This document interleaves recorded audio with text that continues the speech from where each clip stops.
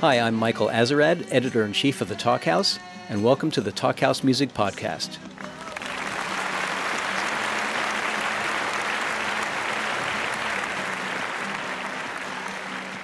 In the late 80s, when they were in college, Laura Cantrell and Mac McCaughan played in an indie rock band called Bricks. They released a cassette and a couple of singles, and then went their separate ways. Cantrell went on to become a very acclaimed country singer-songwriter, beginning with her 2000 debut album, Not the Tremblin' Kind, which became a big favorite of legendary BBC DJ John Peel. And another big fan, Elvis Costello, said, "If Kitty Wells made Rubber Soul, it would sound like Laura Cantrell." Laura now has 5 studio albums, and her most recent, last year's No Way There From Here, is possibly her best. She'll have a compilation of her BBC sessions out next year, and she's playing a bunch of shows around the Northeast this November. After Bricks, Mac went on to found the perennially beloved indie rock band Superchunk, and, along with his Superchunk bandmate Laura Balance, he also founded the powerhouse indie record label Merge Records. Merge has, of course, released countless classic records by the likes of Spoon, Arcade Fire, Caribou, Neutral Milk Hotel, The Magnetic Fields, and many other excellent bands. Mac also plays with his band Portastatic and, earlier this year, released Non-Believers, his first album under his own name. You could read much more about Laura and Mac's friendship and music in Our Noise, The Story of Merge Records, the excellent oral history of the label by John Cook, with Mac McCaughan and Laura Balance. Even though Laura Cantrell and Mac McCaughan have taken different musical paths, they've not just maintained their long friendship. They've both stayed true to themselves and to their art, and carved out respected, sustainable careers. So we figured we'd put them together for a Talkhouse Music Podcast, and have them catch up, reminisce, compare notes, and share a little wisdom. So here's Laura Cantrell and Mac McCaughan in conversation for the Talkhouse Music Podcast. You know, I was thinking about this today because I was listening to your most recent record on the plane, just to refresh myself. That's cool. Which is also my favorite record of yours. It made me think about when Laura and I met in college, and we played music together, and you played music, but Right. I had been in bands in high school. Right. Punk bands and stuff, but had you performed, did you have a band where did you play music publicly before college? No, I was in the folk group at my church and stuff like that, but I wasn't hadn't ever occurred to me to be in a band. I did have some friends that were musical in my high school, but even at where I went to school, there weren't a ton of bands, and so I didn't really think that was an option necessarily until I went to school. But had you taken guitar lessons and stuff like that? No, well, I took piano. I took piano, and starting in third grade. And you sang in church and stuff like that. I sang in church. I sang, and I tried out for the school play and didn't get in, and that kind of stuff. But right.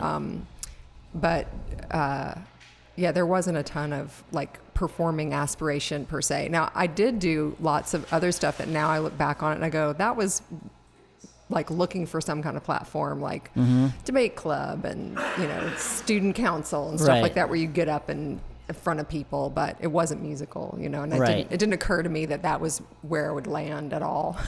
Because to me, that's pretty fast then, going from not even playing guitar to performing publicly country songs. Right. I was so glad. What was the name of the folk place? Oh, the Postscript at Columbia. The Postscript. Yeah. And then we did some other stuff like Fernald Folk Festival. Right. The dorm folk festival at Columbia.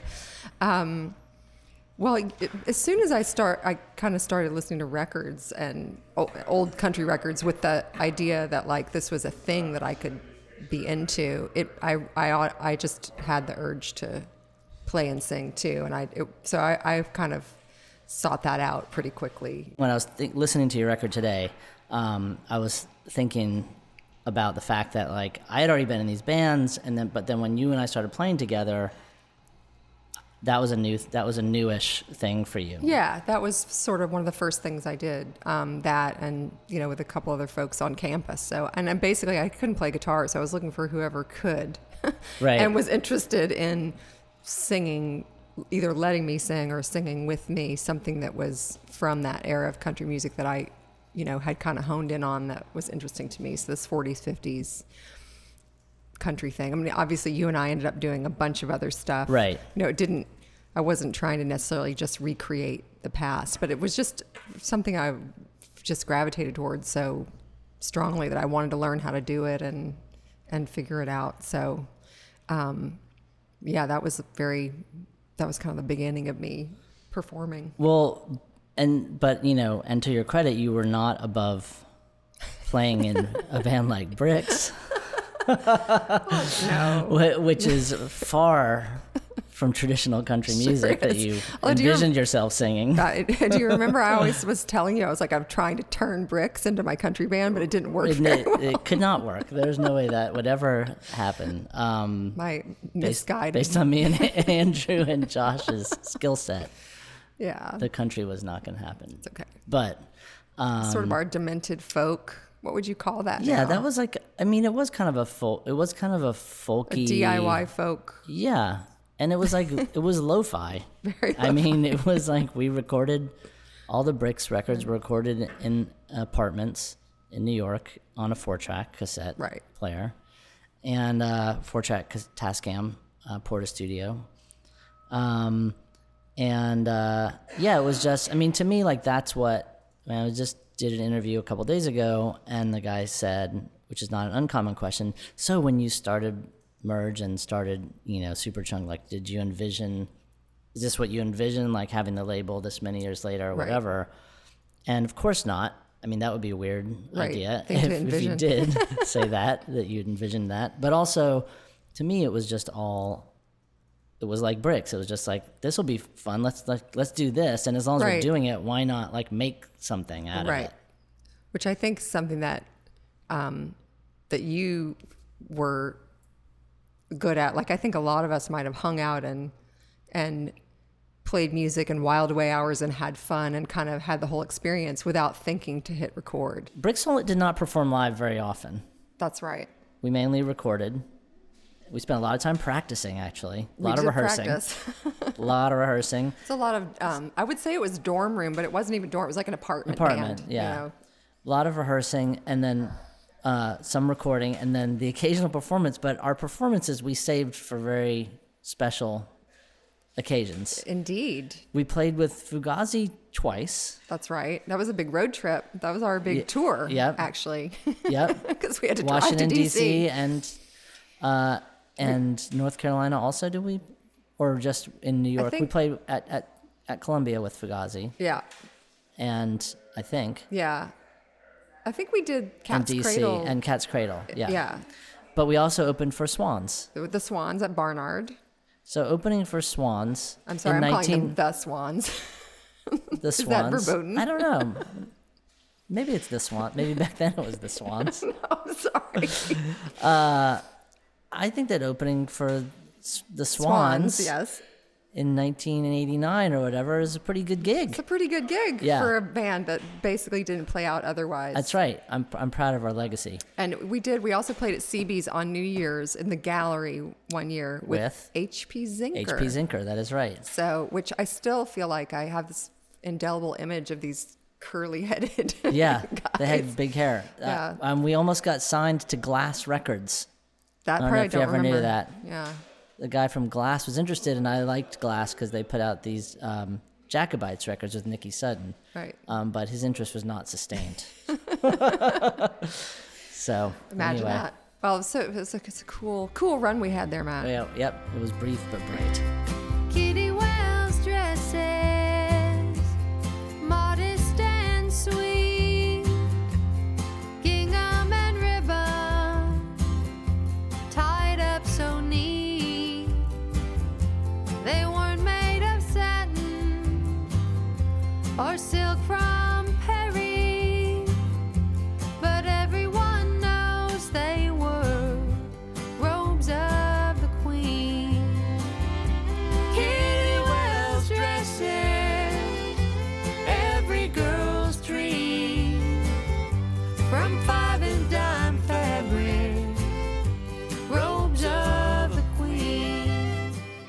also listened to part of Kitty Wells' Dresses today. Right. And the song Kitty Wells' Dresses, Right. not to denigrate the song, it reminded me of a Bricks song. Oh, really? In its specificity. Right. Like Yeah. you were honing in on like, in a great way, Mm-hmm. like this thing that was a specific, an item of clothing literally, and the materials that it's made of, all this stuff. And it meant something, it represented something bigger. Right. But the way that you addressed it as talking about this really specific thing. Right. Because, I mean, our songs were much dumber than that song because they weren't, but that's what the songs often amounted to, is like Sure. focusing on some really specific thing, like something that friend of ours said or something, or Right. like, It was also very inside because they wouldn't necessarily mean anything, right. or they wouldn't have the same meaning. But like out picking of a subject context. that was Yeah. specific and then talking about every possible aspect of it or whatever, you Right. know what I mean? And turning it into a song somehow that you Right. might want to actually listen to. I mean, this is like a much more sophisticated version of that, but I love that song and the way that you did that. It's not without being sentimental, or you know what I'm saying? Like without being maudlin about this person that you love and Right. you love their music and stuff like that. Right. It's more, it manages to be matter of fact and day to day Right. while talking about something that's really important to you, which is a hard thing to do. It is kind of a hard thing to do. So we have like Girl with the Carrot Skin, the roots of Right, roots of exactly. Kitty Wells' Dresses. That's what I'm saying. That's what I I'm like getting it. at. I like it. That's I what I'm like it. getting at. Yeah, it took me a long time to figure out. Well, I think eventually, like if you, I mean, do you ever think you have that figured out? I mean, it's not conscious at some level too, you know, like, do I have the skill to encapsulate this thing? But you sort of work with like the images that are Right. I mean, recurring to you, and then figure out how to land on a song from that stuff that's yeah, and to me, part of the conundrum at this point is worrying, like, have I written this song before? You know what I'm saying? Like, because if you play guitar and it's like, you know, and if you're not reinventing the wheel, which none of us are, then you start to go like, like literally have to think about it, like make sure I haven't like done this exact chord thing before, song structure, whatever. While simultaneously thinking like, who cares? Like some of my favorite artists, like when you hear a song of theirs within like 2 bars, you like know who it is. right. But it doesn't bother you because you like that thing about them. Right. Like They're doing their move or whatever it is that makes them them. Yeah, but they managed to make it interesting, or you wouldn't still be listening to their records or buying their records or whatever. So I don't think that I have it figured out, and I don't know if anyone ever feels like that. But to me, what is more the thinking, not do I have this figured out, but am I still doing something that's interesting? Right. You know what I'm saying? Can I still write a song that's interesting and doesn't sound too much like other things I've already written? But I feel like at least a couple times per record, I have a feeling of I really like this song, or like I'm really happy with this song. And there's other songs, I mean, sorry, listening public, that I just, in the end, I just think that song could have been better, but I didn't know how to make it better. Right. You know, like I love the bridge, or I love, there's certain Superchunk songs that everyone in the band agrees we love the intro. You know, and after that, it's like, we don't really need to play that song. It's so funny. But and to me, one of the hardest things, the aspects of that is writing the words. Right. Music, I feel like I could write music all day. Adding words to it creates this other level of difficulty in making it feel like you nailed it, or like it's right. And that's how you want it to, okay, done. You know, got there with this one. Right. Do you feel like that's, sometimes I've actually, well, we talked about this a little bit because I've, especially my last record, decided that instead of toiling sometimes in kind of agony with a song where I was like, I don't know where else to go with this thing. And I'd done that for many years and been very perfectionistic and not not, you know, and it would eventually be like, oh, I'm just going to put that away because it's not resolved. And then finally just started to say, I'm going to ask somebody else what they think. I love that you did that, and I love that you asked me and thought I could help, even though I could not help. Oh, Mac, believe me, I have not given up, Mac McCaughan. Okay, We're going to, you are a man with not so much time, so we're just going to work out the schedule. I appreciate you not giving up. I haven't given up at all. But what was the song you wrote with Tracy Ann Campbell? Glass Armor. Oh, yeah, that's a good song. Yeah, so, but that was, you know, usually, or at least on the songs from No Way There From Here, a lot of the stuff that's, that I did end up writing with other people, I started myself and then kind of got to a point where I didn't know what to do next. Especially the couple songs with Franklin Bruno, who, you know, he came in and really helped with like... Which songs did you write with Franklin? No Way There and Someday Sparrow. And those both have like chords in them that you wouldn't have if you had been me playing limited guitar. Like because Franklin is like, well, he's on the piano. He's on the piano, so he'd be like, well, you could go here, you could go here. And I'm like, whoa. Franklin's great. Yeah, it's too many ideas almost, but it was great to have just that other perspective of like, it opened things up that I couldn't find myself on the neck of the guitar.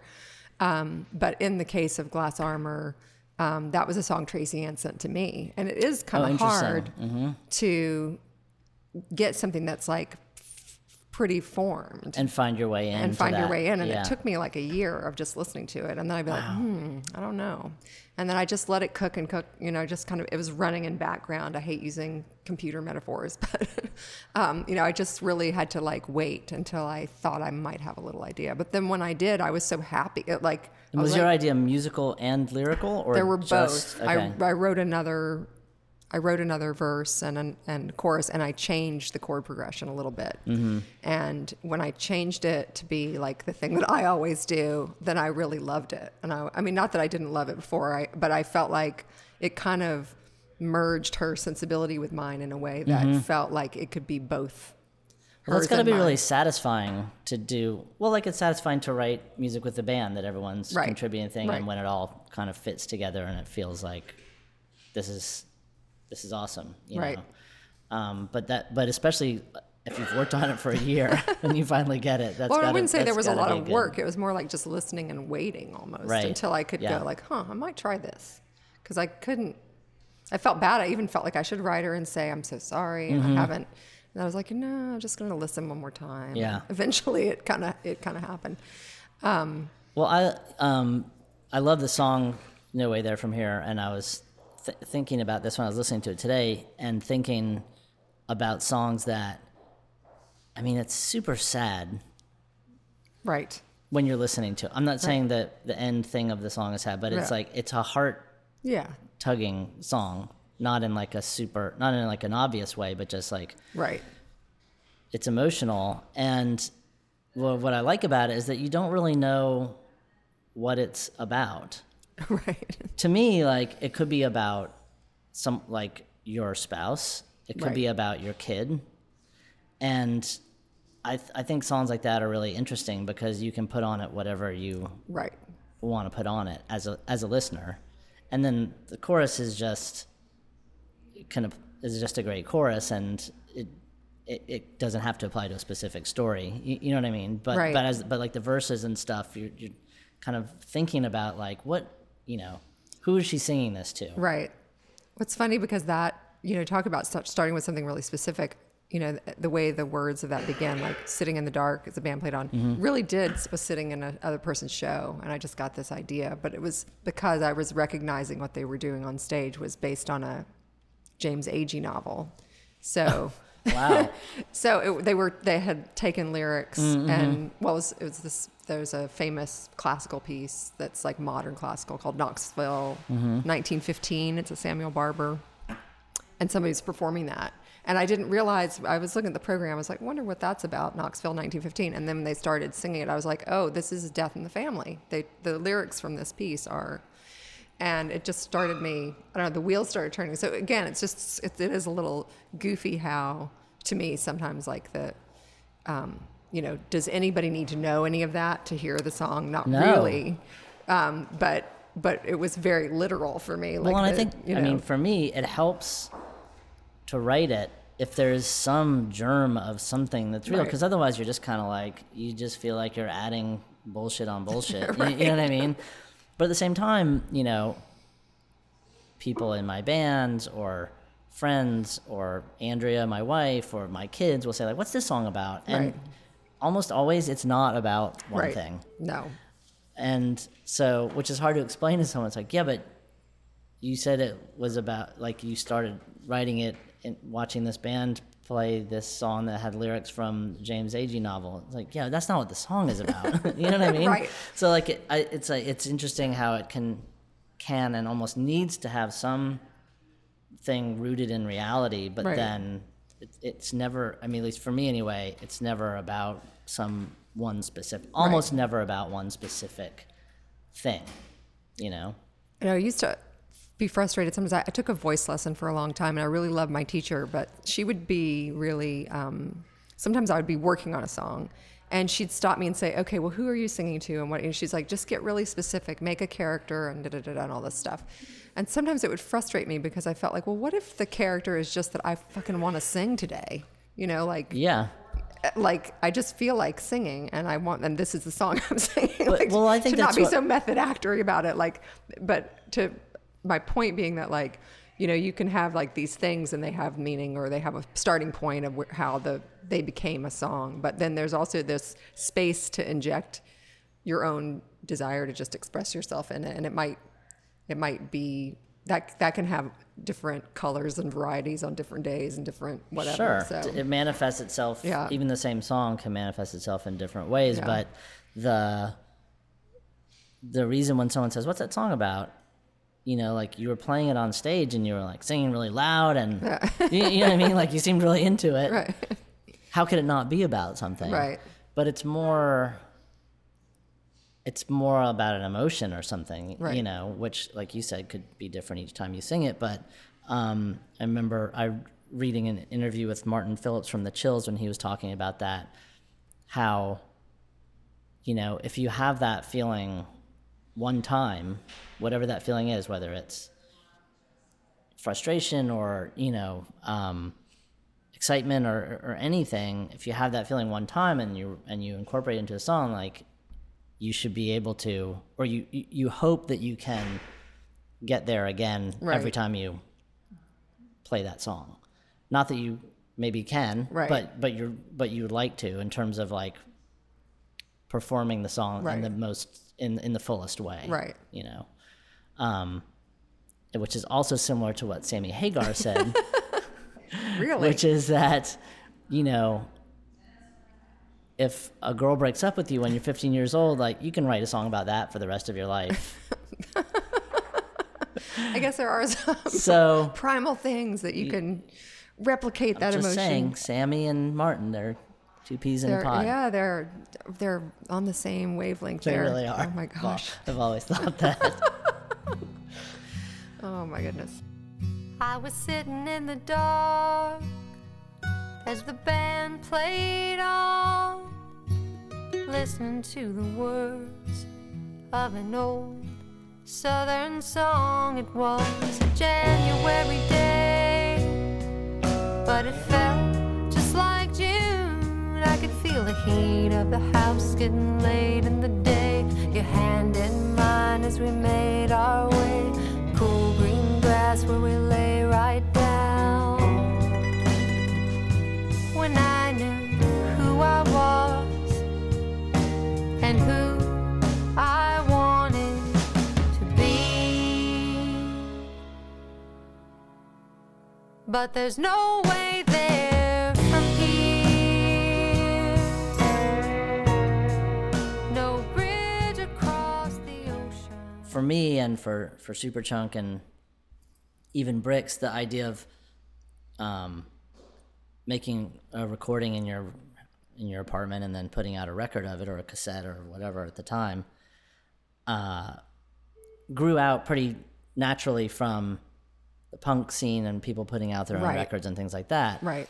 But when we finished school and I went off to do that and you went off to make country records, Right. to me that's a whole other how do you know what I'm saying? Like, what is the thing that existed as your model? We had a model. Right. Y'all had a model. There wasn't that much of one, although, I mean, I think I had a few different things that I had in mind and things that I was aware of, like,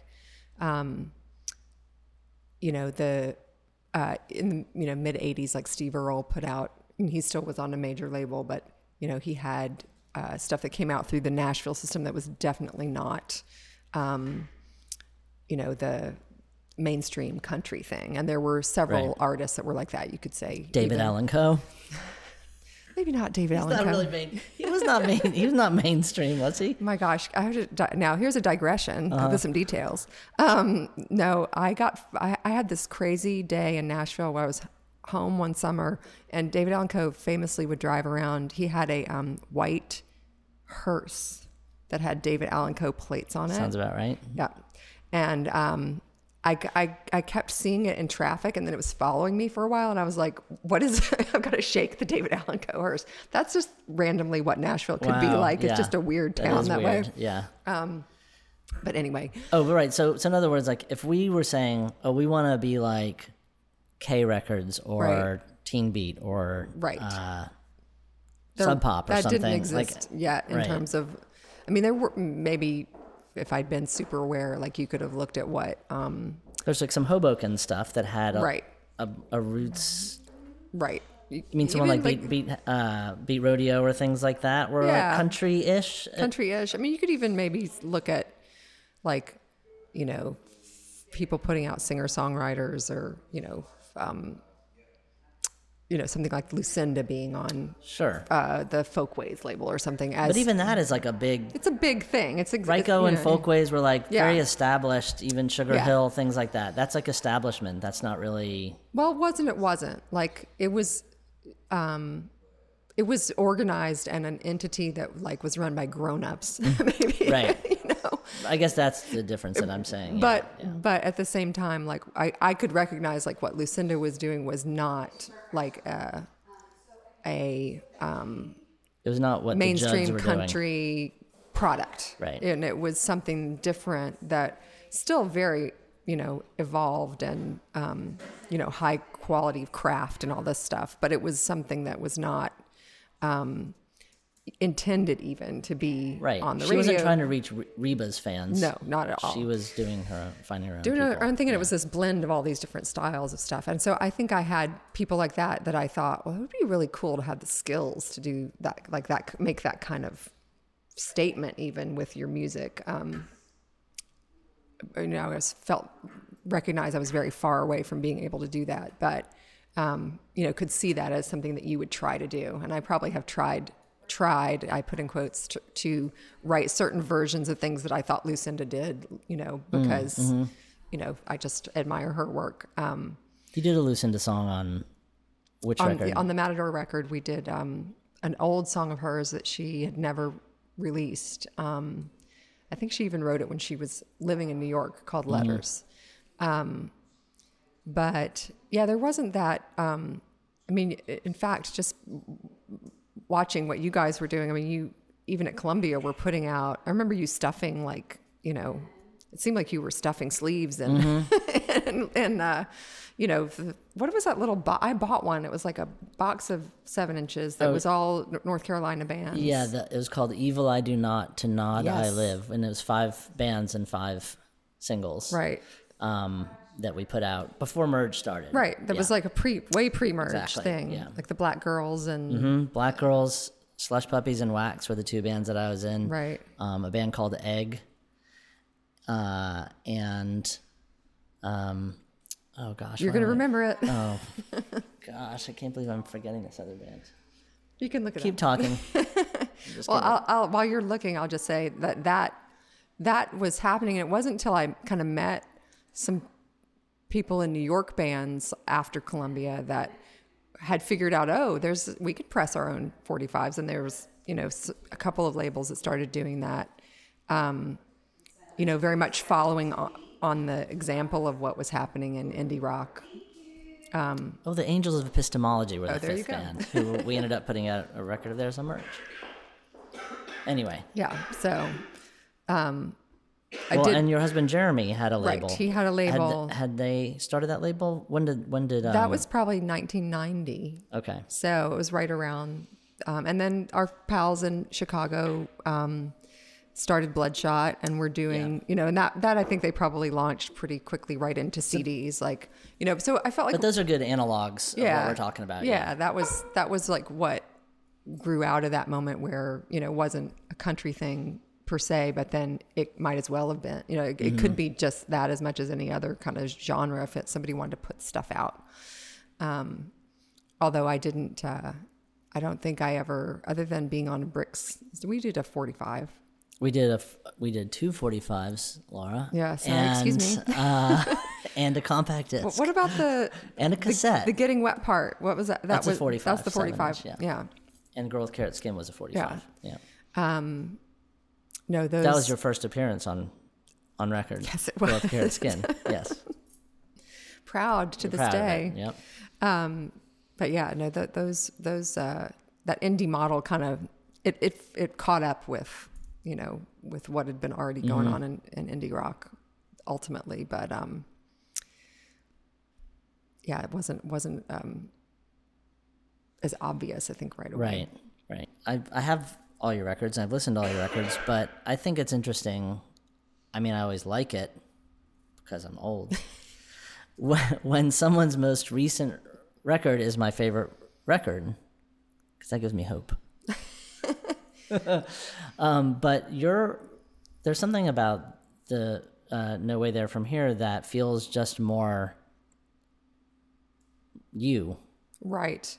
I think that's, I would say that. Would you agree with that? I would agree with that. Do you think that has something to do with recording it in Nashville? Do you think it's just experience? I think it's experience. I think it was I hadn't made a record in a long time, so I had more of my own material. How many years between?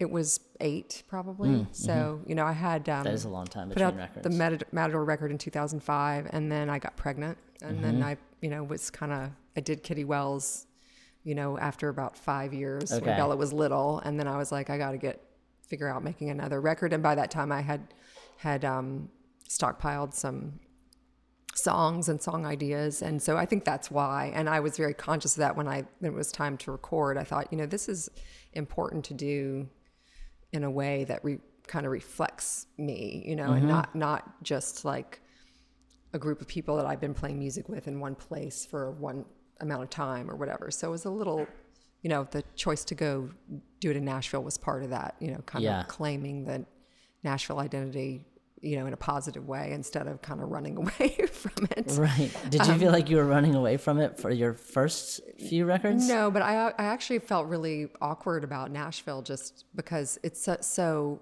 filled with, Broken dreams? Yes. Every Uber driver's got a song for you, man.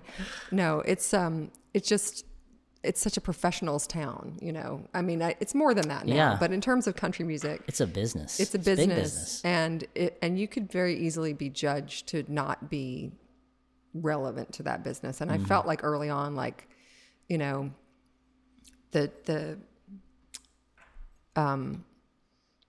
it was just much more comfortable to like do my thing at a remove from that. Sure. And it was great that I, was able to find an audience that also was like, oh, we get this. It's country music, not have to be sort of ordained by, a Nashville entity of some kind. But finally, when I made the Kitty Wells record, I actually felt like, oh, who gives a shit? I'm from Nashville, Yeah. Kitty's from Nashville. I can go make this record in Marky Never's living room with Chris Scruggs and that was William that the first Tyler one you did with Marky? First one I did with Marky. What's the name of his studio? Beach House. Beach House, right. Where the Lamb Chop and a bunch of folks, Clientele made a record there. Oh, really? On Merge, yeah. And Mount Moriah on Merge did a record there. And then, they've got, Andrew Bird and Will Oldham has done some stuff He's there. done a few things there. So, plus then Charlie Louvin, Bobby Bear, a bunch of great country old timers have also used the studio. And I just felt like this is the right place that kind of combines like the deep knowledge of like what country is and also this kind of great attitude about it. I was going to say Mark's attitude Yeah. is more punk rock than Absolutely. than country.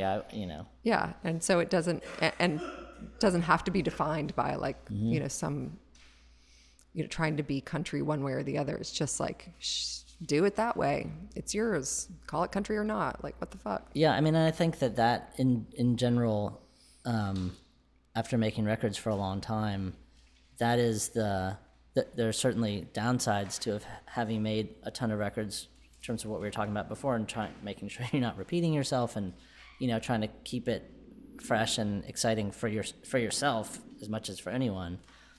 But one of the good things is that if you can get to the place where you don't give a shit, then it's very freeing. If you're just like, I'm making a record because I want to make a record, and it's going to be fun and it's going to be good, I'm going to make it good because I know how to do that. But you're not doing it because there's an expectation. I mean, Superchunk didn't make a record for 9 years, and I made records in between. But when we came back, the only pressure was from ourselves, because no one probably thought we were going to make another record. So obviously you have the idea, well, if you're going to take 9 years off, don't make a record if it's going to be a shitty one. Right. that would be lame. But, because people would say, why bother? But again, if the expectations aren't there from the outside world, you can just be like, oh, this is a different feeling than when you're in this cycle of every 2 years, what's this record going to to be like? Right, and what's the story going to be? Figure out a way to talk record? about this record. Right, like what's our narrative? Oh my God, it's so exhausting. The narrative is we made a record. I hate music, what is it worth? Can't bring anyone back to this earth. I'm filling the space between all of the notes, but I got nothing else, so I guess here we go. Cramming to the back of a van, oh yeah. All of our friends with no credit, oh yeah. Some wild jockey up in the front seat, whatever it takes, and put up your feet on the dash. You talked about how, and I appreciate this, like recognizing like that No Way There From Here. It's kind of my most like fully me thing. But I felt like that when listening to feels last confident, and it feels comfortable, but like you're comfortable doing it. But I felt that way with the last Superchunk record, and there was like this, kind of quality of expression in it that was really direct, and at the same time, I didn't have to know every detail. I didn't have to understand every detail to know what the emotional impact was of the songs. And did that feel more kind of grown up to you, or more sort of were you conscious of that? Or I mean, I try to be conscious of, in other words, part of me, just writes songs all the time, or makes demos and things like that. But part of me, when I'm actually making a record, thinks about the lyrics and wants them to be better than the lyrics on the last record, or then at least better than lyrics from 20 years ago, and I feel like that process of I still don't rework things. Like, I still don't scribble out 50 verses before I get the one that I like. I'm just not, I don't have the patience. But I feel like in that stretch of time from, and I always wanted them to be good, obviously, but I feel like in that stretch of time between Here's to Shutting Up in 2001, and then over the next few Portastatic records, which you sang on the third one of those, Be Still Please, I feel like I was trying to write lyrics that were not more literal, but more focused or something. More, again, it's so hard to talk about lyrics because you can't say like, well, I wanted them to be more meaningful. but well, you could say that. But just less. It's very easy if you're halfway through a song, at least for me, on the first few records, halfway through a song and you really like the first verse and the chorus to just be like, oh, second verse? You start looking around. I don't know. That's good enough. That's good enough. It's about those grapes. And I felt like I was trying to just pare things away in a way, and have things be more direct again, not literal, but just more direct. And I feel like, at least on some of the last couple Superchunk records, it was like that. And you know, the second of those two records, the Majesty Shredding, I think was a little bit about fandom and being in a band and, you know, music that you like and stuff. And the second one's called I Hate Music. Right. And that was more about death and getting older and like losing friends and things like that, which sounds like it is very specific. Maybe it is easier to write songs when you're writing about something really specific. But you still got to figure out a way to write about it in a that's not going in to... a way that's just not super literal or like I said, maudlin or whatever, you know what I mean? Because no one wants to hear that, like super downer. Right. I mean, I like sad songs, but not if they're like beating you over the head with the, you know, grotesqueries of life. Well, it's funny because, you know, I mean, I'm sorry. Just, you know, seeing you last year at Hi-Fi doing By Yourself, Jackie Matu, you know, and it's like, there's a lot of sadness in that song, but it's a triumphant thing to hear it played. Like, you know what I mean? It's almost like, it's not the emotion you walk away with is like, you know, something very alive, you know, it's not like... Right. And I think that's what, I mean, I think that comes from punk rock. I think that's what, when you're listening to a Husker Du song or something, it's just like, it's a lot of like intensity and sadness and catharsis and all this stuff, but at the same time, like it doesn't make you want to go like mope away. Yeah, it's like boom, you know, it's like got a real impact. That's like, and I like that combination of, you know, this part is dark and then this part is super energetic or rocking or whatever. It's in a way, well, it just becomes like more, I'm going to be sappy, but it feels very affirming. It's like you walk out and you go like, oh yeah, I got that, like viscerally, you know, the impact of that song. And like, I can, you know, it's energizing or something. Like it makes you feel like, okay. Well, and I think that I've always taken the approach of, writing songs that I would want to hear as a fan, you know, and copying bands that I liked, you know, starting with the first Superchunk record. And that's the feeling that I would get from seeing, you know, we were talking about the Chills before, seeing a band like the Chills live, you know, like you don't necessarily have any idea what those songs are about. Dan Destiny and the Silver Dawn or whatever that, you know, like, but it's like when you see it live, it's like it makes you feel a certain way and it's very exciting.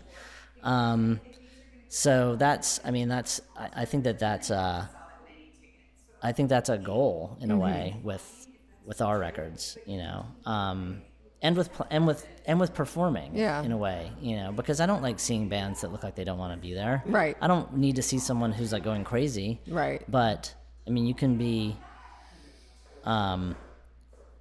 presenting whatever you're doing in a way that's subtle, but you still feel like the person is like present, right? You know, or there's a purpose to them being there and doing it. Yeah, as opposed to the purpose is that it was the next date on our tour, and sometimes you just feel like that, and that's what happens. But it's weird because the Non-Believers, which is my most recent record, is almost all. I mean, almost all of it was written on keyboards. I mean, there's a lot of guitars on the record. It ends up being a lot of guitars on the record, but and so that's very non-performative for me because I mean, I can record that. I can't play that live, and we don't, and I don't try to. But in some ways, I like the idea of writing and recording songs and making a record where it's not about, because it's easy. It's. I'm not saying it's like a crutch, but it is a crutch to just be like, well, this song is like, I don't really have good words for it, but if we just play it really loud and fast, like, someone's going to feel it. You know what I mean? And sometimes you just have to get over that way. But I like the idea of more like the songs being, they're still like linear songs with verses and chorus and stuff like that, but trying to create the impact in a subtler way. Yeah. And leaving space, which is not something I've always had trouble. I like it when I listen to other people who have a lot of space in their music, but I've never been able to really do that. Right. Well, even just like having the keyboard is just it's a little bit different language than the guitar. So you get, or maybe that's not the right metaphor, but whatever, it's, Makes you write differently. Yeah, you totally, hear things differently. They, it resonates differently, and you do kind of want to like, let some things ring out in a different way than, when you're, especially if you're playing electric guitar as opposed to acoustic guitar. I mean, I'm not super advanced on the guitar anyway, so I can't do what a lot of people go like, oh, would you play those open G or whatever? Like, right. And I'm like, some other voicing or something, some weird tunings. I have no idea. No, but I think you're right. And I mean, to me, even picking up a different guitar than you normally play can make you just write a different kind of song. Right. So I think that you're right about that. Like having keyboards in some ways makes you think, wow, I could write 10 more songs, and none of it will sound like my last 10 records or whatever. And it's especially weird when you, it's kind of funny also when you do that. And then for me, I thought, okay, now I have to learn how to play these on guitar so I can play them live. Right. And then you realize, oh, I'm still just playing like D, A, G, D. It's just that it sounds cooler because it's on this synthesizer. Well, I'm still just using the same 3 chords I always use. Oh my. But it's fun. It's fun to write and record in a different way. I think it really just leads to writing different kinds of songs. Right.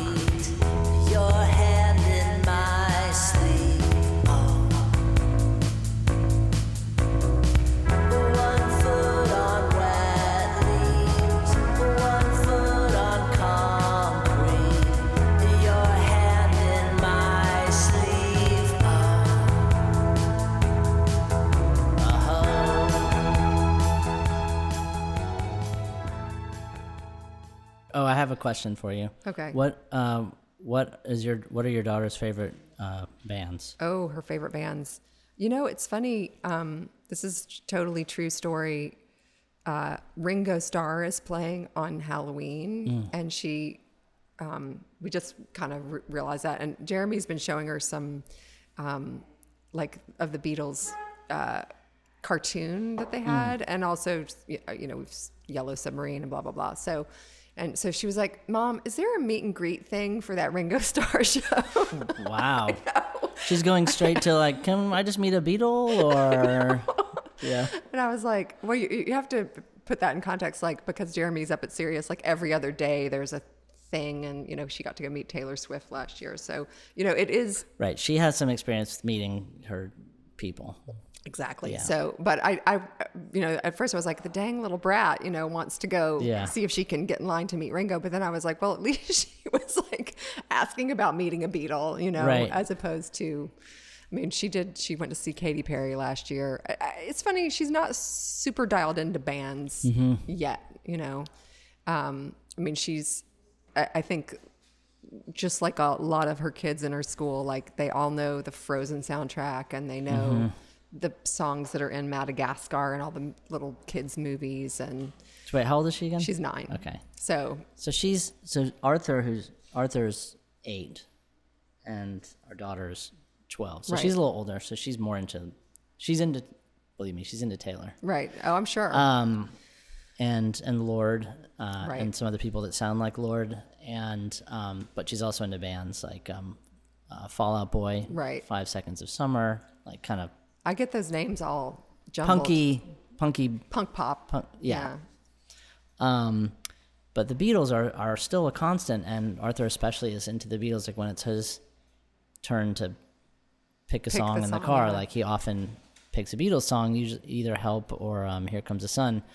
But no matter how many times we tell him that 2 of the Beatles are not alive, he'll just about halfway through he'll be like, think the Beatles will ever get back together? Oh, I wish. it's so funny. But I'm glad that the desire is there. Yeah. For them to get back together. So Una's taking guitar lessons now, and so she's trying to learn some Taylor. Taylor's songs. probably a good place to start. Yeah. For, I'm sure there's many guitars getting sold to young Taylor wannabes. Yeah. Which is hopefully a good thing. So, but yeah, that's basically what she's still like figuring out what she's into. But every now and again, she'll ask me when she hears a female country singer, she'll go, "Mama, that's not Dolly, is it?" I'm like, listen again. And then her other question is, so who's the new queen of country music going to be now that Kitty Wells is dead? Wow. It's very that little literal thing. That's amazing. Of kids. Who's next in line for the throne?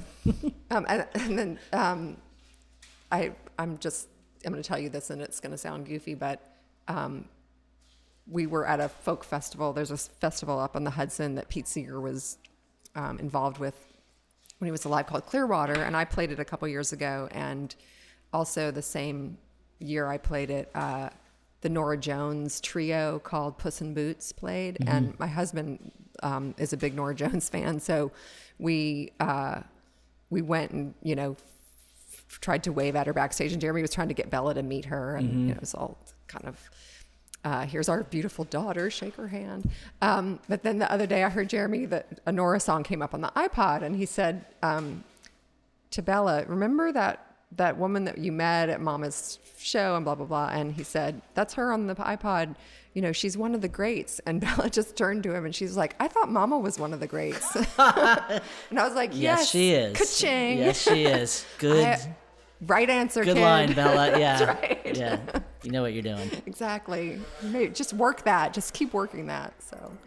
Well, maybe we can get our daughters together. I can do guitar and cello duets on some Taylor Swift songs. That sounds good. That sounds good. Mac, it's been so cool to get to hang out with you. I always love seeing you, and I don't see you enough. That's so right. Thank you to the Talkhouse for giving us an excuse to just sit down and talk.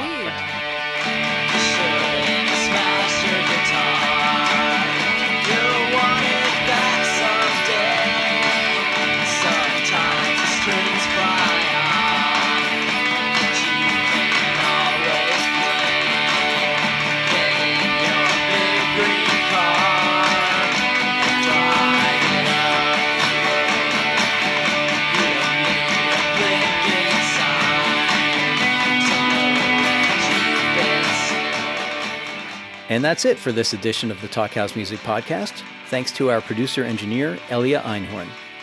For more Talkhouse Music podcasts, by all means visit our SoundCloud page or subscribe to our podcasts on iTunes. And to read smart, notable musicians writing about new music, please do visit thetalkhouse.com/music.